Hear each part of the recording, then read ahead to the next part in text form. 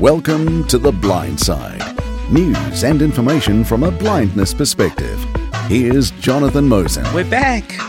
It's episode 7 of The Blind Side, but it is the first for 2018. It's great to be with you. The primary focus of the show today, we're going to be speaking with Penny Reeder, the president of Guide Dog Users Incorporated. That is the guide dog related affiliate of the American Council of the Blind.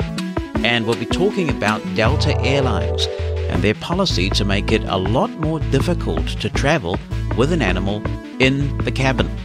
It's a real concern for guide dog handlers, and we'll be talking about this with Penny and exploring all of the ramifications of that and what might be done to try and get a better deal for guide dog handlers.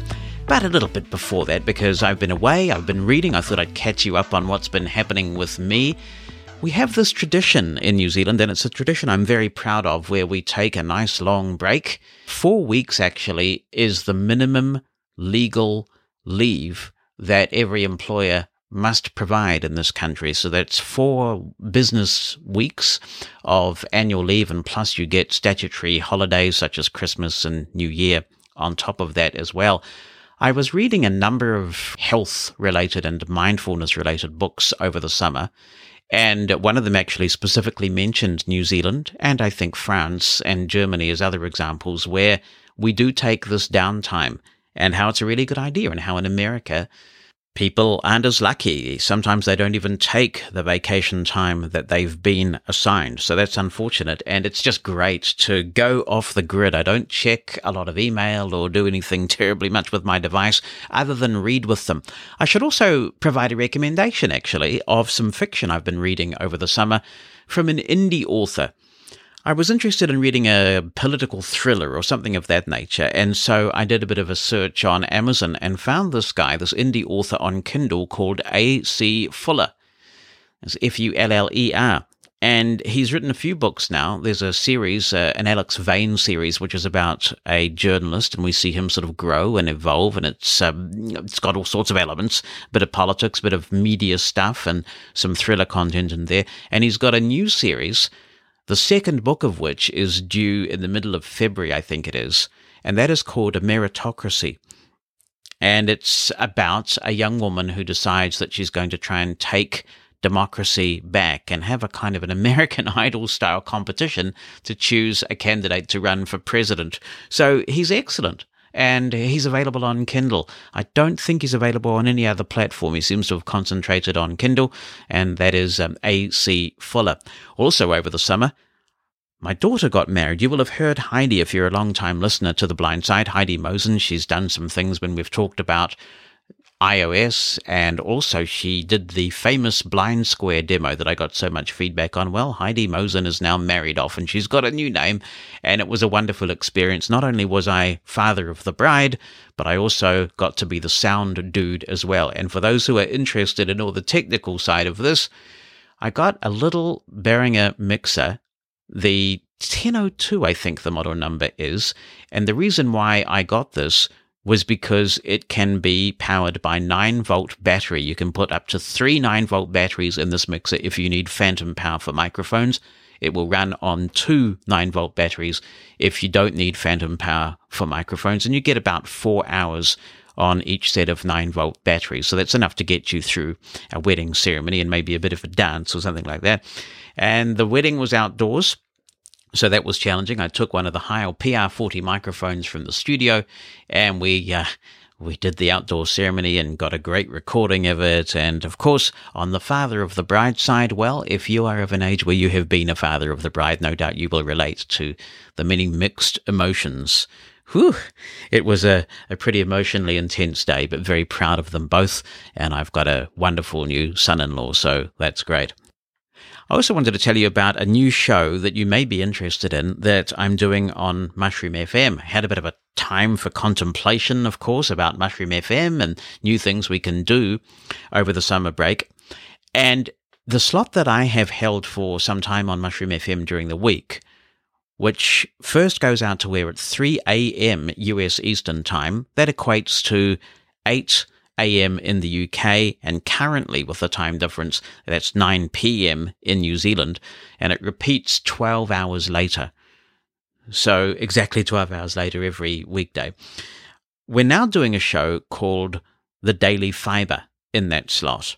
And The Daily Fibre is a technology magazine show.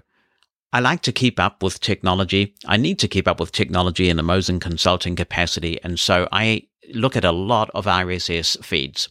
And in the past, I've tweeted some links to those stories on the Mosen Consulting Twitter account, but the Daily Fibre kind of takes the place of that, because not only do I discuss the stories, but also try to put them into some sort of blindness-related, accessibility-related context. So it's a show that really has taken off in the first week that we've been doing it. It began on the 22nd of January. And if you would like to hear the Daily Fibre, it's available at those times. And if you're not in any of the time zones that I've mentioned, you can see the Mushroom FM schedule in your own time zone. You can go to mushroomfm.com/schedule to do that. That's mushroomfm.com/schedule. And I've had a lot of questions. Well, really, a lot of people asking the same question. Are you going to make this a podcast? We're not going to make this a podcast because I am volunteering to do this. You know, it's a Mushroom FM related thing, and we all volunteer on Mushroom FM, so I can't devote too much time to it. And it would involve a bit of serious editing and messing with things because we can't podcast the music. The interactivity is also an important part of this. You can tweet in with your comments and your thoughts and share those with other listeners by using the Mushroom FM hashtag. So it's interactive, it's fun, and it's on Mushroom FM, which you can find on all your smart speakers. It's in TuneIn, it's in many other apps, including OO Tunes, which means it gets to your Victor Reader stream as well. Or you can just find it on the web at mushroomfm.com and listen there with the online player. Or, of course, Tap-In Radio is a really good app on your PC. And in fact, it is a solution, Tap-In Radio, that I'm recommending to people who just can't catch the show at those times because they're busy. Maybe they were asleep at one time and working in the other time. Tap-In Radio has a very easy-to-use scheduler if you pay for the version of it that does, and it's pretty low cost. And then you can just have it running in the background. You don't have to have it actually even consuming your sound card resources if you don't want to, and you can schedule the Tap-In Radio to tune to Mushroom FM at the appointed time and record the show, and then you can listen whenever you want. So perhaps not quite as convenient as a podcast, but nearly there. So I hope you enjoy the Daily Fibre. It seems to be very well received at this point. And now, stories making news in the blind community on The Blind Side. In researching this podcast, I read a lot of news sources, and some stories I find fascinating, but it's difficult to find sources to explore them further. And so I thought we would introduce this section of the podcast, just introducing you to the sheer diversity of stories about blindness that exist around the world, because it is quite sobering and also very interesting. So let's look at a few stories that are out there at the moment. And of course, you're welcome to comment on these stories or anything else in the podcast. You can drop me an email. And when you do that email, you can either write something down, or if you prefer, you can attach an audio clip to your email. That's really easy to do these days with voice memo apps on your smartphone. The email address to send podcast-related feedback to is theblindside@mosen.org. That's the blind side, all joined together, at mosen.org. And let's go to Uganda for our first story. The Uganda National Association of the Blind has given 100 canes to blind people in the Teso region to aid them in movement.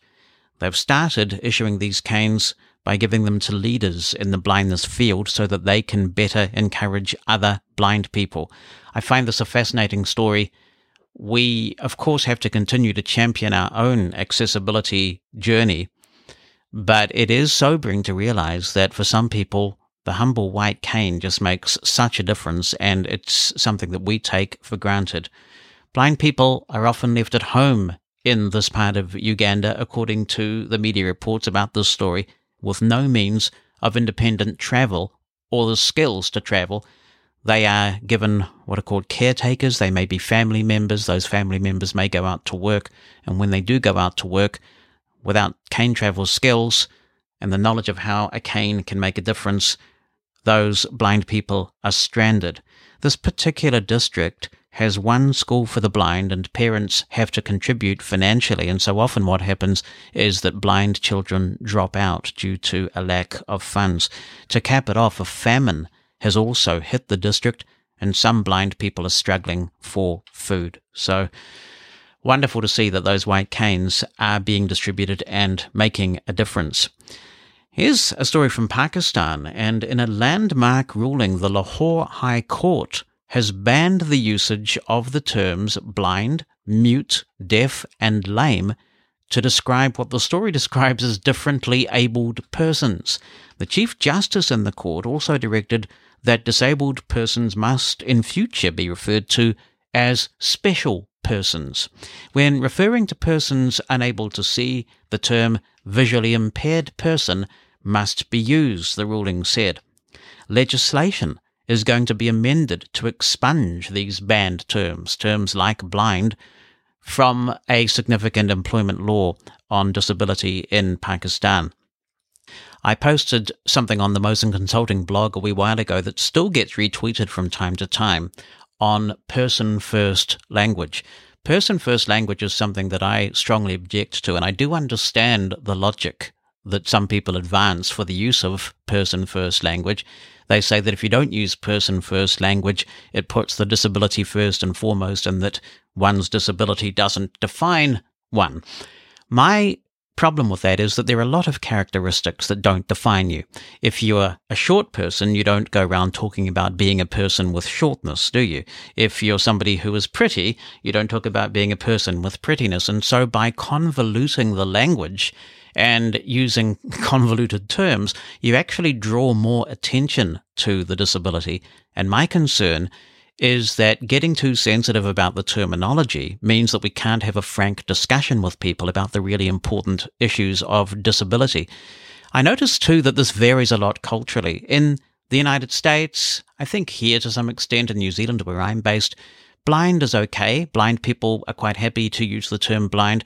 I do note when I listen to things in the United Kingdom that a lot of totally blind people refer to themselves as visually impaired. And I find this curious because I think of a visually impaired person as someone who's got impaired vision. My vision isn't impaired. It's completely not working.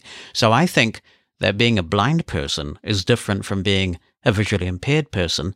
I guess not everybody agrees. Also, when I hear the term visually impaired, it sounds to me like somebody is somehow unattractive to look at or unusual to look at or something like that.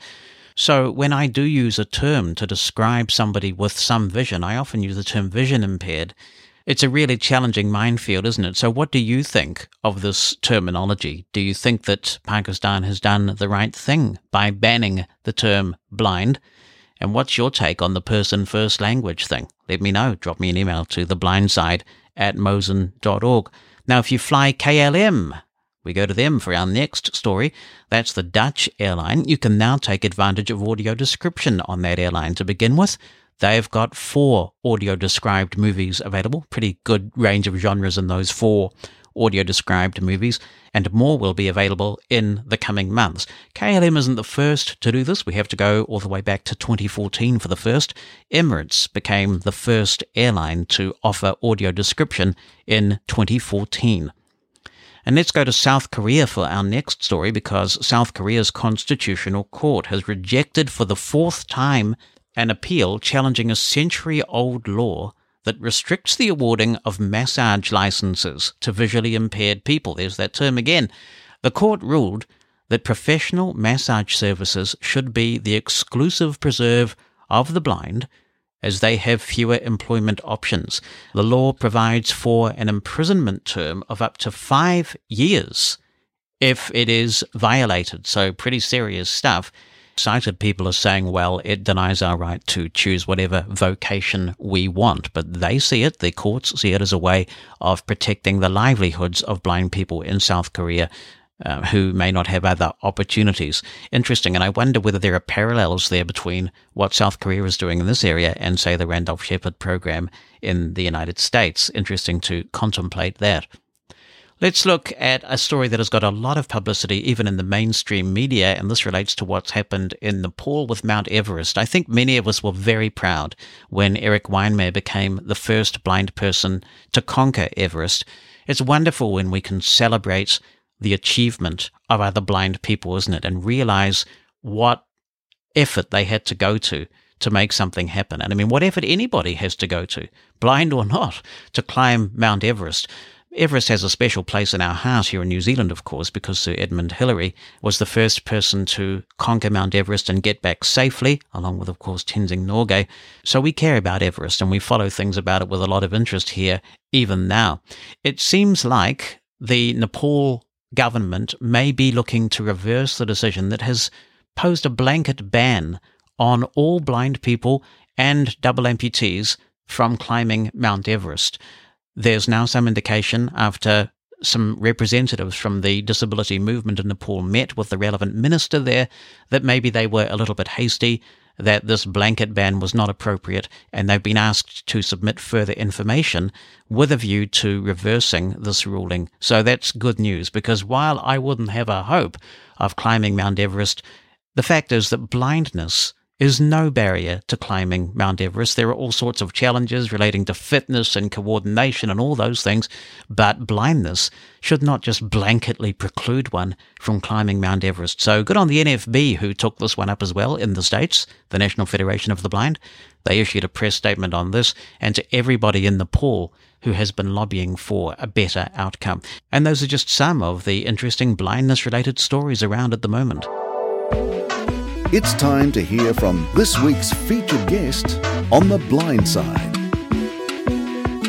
It's a scenario that you don't have to have a vivid imagination to contemplate, the idea that you need to catch an urgent plane. But because you're a blind person with a dog, that may be difficult if you want to fly Delta, if that's the best deal in town, or maybe even the only deal for the destination that you want to get to. It seems like guide dog users in the United States may have to go through a lot more hoops to fly Delta in future unless Delta reverses course. To explain what's going on with this and to discuss the implications, I'm joined by Penny Reeder, who's talked with us before on The Blind Side about guide dog issues. She's from Guide Dog Users Incorporated, which is the guide dog affiliate of the American Council of the Blind. Nice to talk to you, Penny. I'm sure you're not sweltering in the heat like I am, so I thought I'd just rub it in there for a bit. Yeah. Thank you, Jonathan. Actually, it was pretty nice here today, but we had some really cold weather about 3 weeks ago. I heard that. What has Delta got in mind for people who travel with dogs in general? Well, what they have in mind is implementations of new requirements to make anyone who travels with a service animal, and they're lumping emotional support animals in with this requirement, to make anyone who does that submit a health form. Apparently the vet fills out the health form and it indicates that your dog's vaccinations are up to date. So they want this form submitted each year, once every year, and that form has to be submitted 48 hours in advance of any plane that you take. Then when you get to the airport, you have to go to the check-in desk, so you can't check in curbside anymore. And you probably have to leave your companions because they want to get through security. So you have to go to the check-in desk and wait in line and get them to verify that they have the form. And hopefully they haven't lost it or they can access it. And then you can proceed with check-in. For emotional support animals, there's an additional requirement that the person present some kind of a certification. It doesn't say who's going to be the certifying body, that the dog is well trained to behave well in public. So it seems to me, well, I'm not going to judge it, but I am going to judge it. I think it's a terrible idea. I don't think your vet can certify how well your dog is going to behave in a strange venue. And I don't know who else would do it. And I know that lots of people with pets get fake certifications and pretend that they have a disability so that they can travel with their, quote, emotional support animal. And it probably wouldn't be too hard to get a fake certificate verifying that your dog is well behaved in public either. So that's the gist of what they want to do. And they want this to start in March, on March 1st. If you want to travel anytime within the next year, then you can lodge this documentation with Delta before you even know you want to fly. Is that right? And they have it on file. That's correct. And why do they want to do this? What's been the catalyst for them taking this action? Well, the catalyst has been all the incidents with ill-behaved and misbehaving and out-of-control animals on their flights. According to their press release, they transport 700 animals a day, and many of them are misbehaving, defecating in the aisles and biting people and causing all kinds of problems. And so they believe this is going to curb that. They think this is going to deter people from bringing their emotional support animals, apparently, onto the flights. I don't see how the two things are connected, but that's what they say. They say they're doing it because they're concerned about safety. And we're concerned about safety, too. We don't like flying any more than anybody else does with out-of-control animals, and it represents a safety hazard not only for us, but for our dogs. But we just don't believe that this approach is going to solve the problem. Am I right that most guide dog schools in the United States put themselves through the inspection from the International Federation of Guide Dog Schools? I think they all do. I know of one that I heard does not, and that may have changed since I heard about it. Right. But as far as I know, all the major programs do. And, that's a certification that we can count on because it means that they meet the Federation's requirements for providing excellent training for their dogs and excellent breeding for their dogs. And their dogs are medically sound when we bring them home. So that's right. And where I'm going with this is that it has always interested me, staggered me, to be honest with you, that America has chosen to go down the path that it has, because in New Zealand, for example, you cannot fly in the cabin with an animal unless that animal has been certified in a way that gives the airline some confidence that the dog is going to behave. And when that happens, they have some obligation at that point. I mean, it's the law. They cannot refuse to transport a dog that has received appropriate certification as a service animal. It started with guide dogs, and then it's gone on to companion dogs for the deaf, and I think now some other disabilities, but they all have to be accredited in some sort of meaningful way. I've been absolutely amazed to watch how the ADA has been used since its adoption back in 1990 by Americans, where basically anybody seems to be able to call anything an emotional support animal and fly in the plane. I mean, it doesn't matter whether it's a monkey or, all sorts of animals are fine. I mean, haven't the guide dog advocacy organizations in the States brought this upon themselves by not standing up earlier and saying, look, you just can't call anything a disability support animal and put it on a plane? Well, I wasn't there in 1988 and 89 when the ADA was being written, but I have heard that was the major cause of disagreement. And apparently people who wanted to to raise and train their own dogs and certify them themselves, won. We certainly have members who have trained their own dogs, not very many, but some. And, I'm sure that they would not agree with you and probably not with me. I think it's better to have some kind of certification. Let me tell you how we handle that here, because there is an answer to that. You can have an organization or the federation itself certify an individual dog. And so here there is an organization that is the legally certifiable body, if you will, and they are required to honestly assess somebody who has trained their own dog and assess that dog for its suitability to be a fully functional guide dog, because service animals have rights that no other animals do. And with those rights, of course, always with any right comes a responsibility. So I'm not really sure why that would be a barrier if you have some sort of independent organization that could also certify somebody who's trained their own dog. I have no problem with that. I'm sure I'll hear from people who do, but I think it's an excellent idea. Who pays for that? Do you know? I don't know. I think one of the people who trains their own dogs may well listen to this podcast, and so maybe we'll get some response to this on next week's episode. But I don't think there would be a charge. Certainly not in a country like this one. I suspect it's just done. Mm-hmm. That's very interesting. I think it's a great idea, but now, the ADA is one agency, but the agency that controls air travel is the Department of Transportation, not the Department of Justice. And the law under which people are allowed to fly with their service animals and their emotional support animals is called the Air Carrier Access Act. Right. It was written 2 years before the ADA, and then it was updated, I think maybe 10 years ago. And in the update, people were allowed to bring their emotional support animals. And so that's a whole different aspect of the situation, because it's expensive for people to bring their pets. They have to pay an extra fee to put their pet down in the baggage underneath the plane. And many people don't want to put their pet there anyway. And so there's like a whole rash of people who either acquire fake certifications or pretend to have a disability themselves and bring their pets. And from that stems many problems for all of us.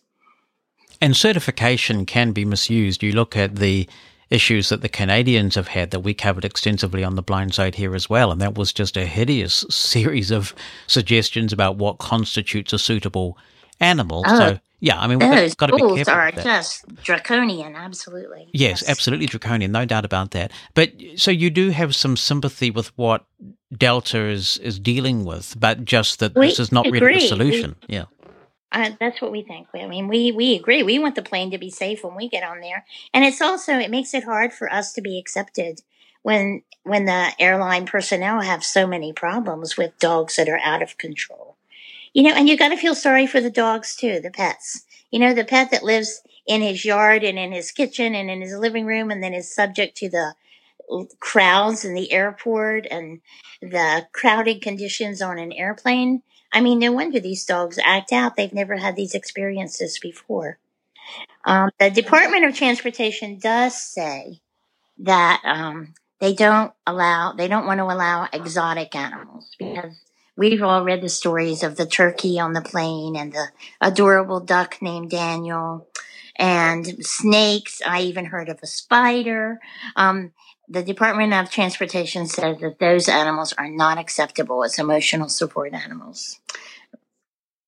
And can they do that if the Air Carrier Access Act says that the people can? I don't know. That's when I filed my complaint with them yesterday, I got a response today, and the second paragraph of that response indicated that exotic animals are not acceptable. The issue is, of course, that if Delta does this, then it's a slippery slope, right? It sets a precedent, and before you know it, airlines all over the United States are going to be doing this. Absolutely, if Delta's successful. But on the other hand, if Delta does this and it doesn't make any difference, it doesn't curtail the number of animals on a plane that are misbehaving, maybe other airlines will give it enough time to realize that this isn't an effective approach.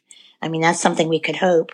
Also, the Department of Transportation has announced this 2 years ago, but they finally said officially that they're going to present a notice of proposed rulemaking in July and update the regs for the ACAA. So we're hopeful that we will be, intimately involved in that process, and that our comments and our experience and our knowledge will be part of the solution. When you go to any guide dog school and you see the extensive training that goes on and the matching process and just how careful these professional operations are before they put a dog with a blind person, it really is demoralizing that so many of these lesser trained animals are given the same rights without the same responsibilities. It seems to me, that this is where this whole pan-disability stuff starts to break down. And I know that people say we've got to work together and we've got to coalesce, but the reality is there are a lot of service animals for other disability groups that do not receive the same degree of rigor and scrutiny and care that guide dogs do, And surely the country needs to confront that. I agree. I think that's true. I don't have any problem with someone who needs an emotional support animal on a plane who's very anxious. If the dog is well trained, I love it. And if the dog isn't well trained, then I think it should be in a carrier at the person's feet so that my dog doesn't have to confront it, and it doesn't have a chance to confront my dog or me or anybody else. I understand that people have anxiety disorders, and that we all understand how comforting animals are for all of us. But the behavior of the animals is the real issue. And if an animal can't be controlled by its owner and it can't behave well in public, then it shouldn't be on an airplane. Are there alternatives to emotional support animals that might provide the same degree of comfort? I don't know. What are your options with Delta at this point? Are there legal remedies that might be exercised ultimately? Are people seeking to meet with those at Delta who have made this decision? What are your steps? People are seeking to meet with Delta. I talked to Tony, what's Tony's name? Tony Stevens, who's the director of advocacy at ACB. And he's going to be meeting with the Department of Transportation in early February. And when I filed the complaint with the DOT, my response letter indicated that they're forwarding all complaints about this issue to Delta. But I'm sure that the schools, at least, are going to be attempting to communicate more formally with Delta. And we would be happy to talk with Delta. And we've indicated as much. It's obviously causing a lot of concern, I imagine. Have you received a lot of response to this? Seen lots of mention of it on social media and email lists? It has been all over Facebook. It's taken me 2 hours to get through Facebook instead of 1 now. There's been a lot of people are very upset. We don't want to give up our right to check in at an airport just like everybody else. And we also don't believe that this is a solution that's going to work. So now we're going to have to make sure our form and our paperwork is in 48 hours in advance. And then we're maybe going to get on a plane and find some obnoxious dog or cat or rabbit, lunging at our dog. So it's not a good thing. Do you accept that the problem is as bad as Delta says it is, or is there a view that they might be exaggerating the problem? No, I think it's probably just as bad as they say it is. There was a story that made the papers this summer about a gentleman on a Delta flight. There was a gentleman with an emotional support animal, or at least that's how he identified it. It was a lab. It weighed more than 50 pounds, and it was sitting on this man's lap, and the man was in the middle seat. And another passenger got on and attempted to climb over the guy in the middle seat to get in his window seat, and the dog bit him so severely that this gentleman now has to have plastic surgery. And you hear stories not this bad, but stories that are similar to this all the time. So I think it's probably as bad as Delta indicates that it is, and I'm sure all the other airlines are having similar problems. It seems to me that this is one of those issues where it would be great if there could be some sort of coalition that came out with a cohesive way forward, a proposal that acknowledged the problem that the airlines are having, while also acknowledging the considerable degree of training and competency that a guide dog team brings. I agree with you. And we tried to do that 2 years ago. The Department of Transportation had a process they called the Regulations Negotiation process. They abbreviated it as the RegNeg. And lots of people with disabilities were involved. All of us had animals. Some of the people in this coalition were people who use emotional support animals. There was a group of people who use hearing dogs. There was a group of people who use psychiatric services animals or psychiatric support animals. We met over a period of about 7 months on the phone, and we tried to come up with a solution. And we thought that we had the solution that we all pretty much agreed upon by the end of the process was that people who travel with emotional support animals who have not received professional training, like in a school, would be required to either keep their animals in carriers on the floor of the plane, and if they needed the animal to sit on their lap during takeoff or landing, they could do that as long as the animal was leashed and under control. Now, we thought that was a reasonable solution. It took us months to get there. And then at the very last minute, the airlines objected. They said they wanted exactly what Delta just did. They wanted health certificates from anybody who travels with an animal, 48 hours or in advance of a flight. And then this whole coalition of disability groups, we refused to accept that, and the whole process fell apart. The other problem that I think you may have is that in the current political environment, you don't particularly have a disability-friendly administration at the moment. That's quite an understatement. We don't want to open up the ADA for any kind of discussion or amendments. And it even makes me a little nervous that the DOT is talking about new regulations for the ACAA, because as we all know, this administration is not very friendly to regulations. So I agree with you. Right. So that could pose a real problem. When you came up with that agreement amongst yourselves, the wider disability sector, how were the dogs to be verified as coming from a school where there had been appropriate training? I don't remember. Most of us who have guide dogs and hearing dogs and other sorts of disability-related dogs do have school IDs, but I don't remember. I think it was self-certification. We came up with this idea of a decision tree so that when you went to buy a ticket, you would get your ticket online. That would assume that buying a ticket online is accessible. And everyone would have to go through this decision tree process.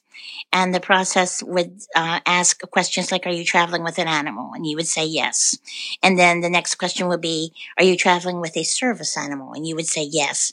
And then a whole bunch of new questions would come up only for you.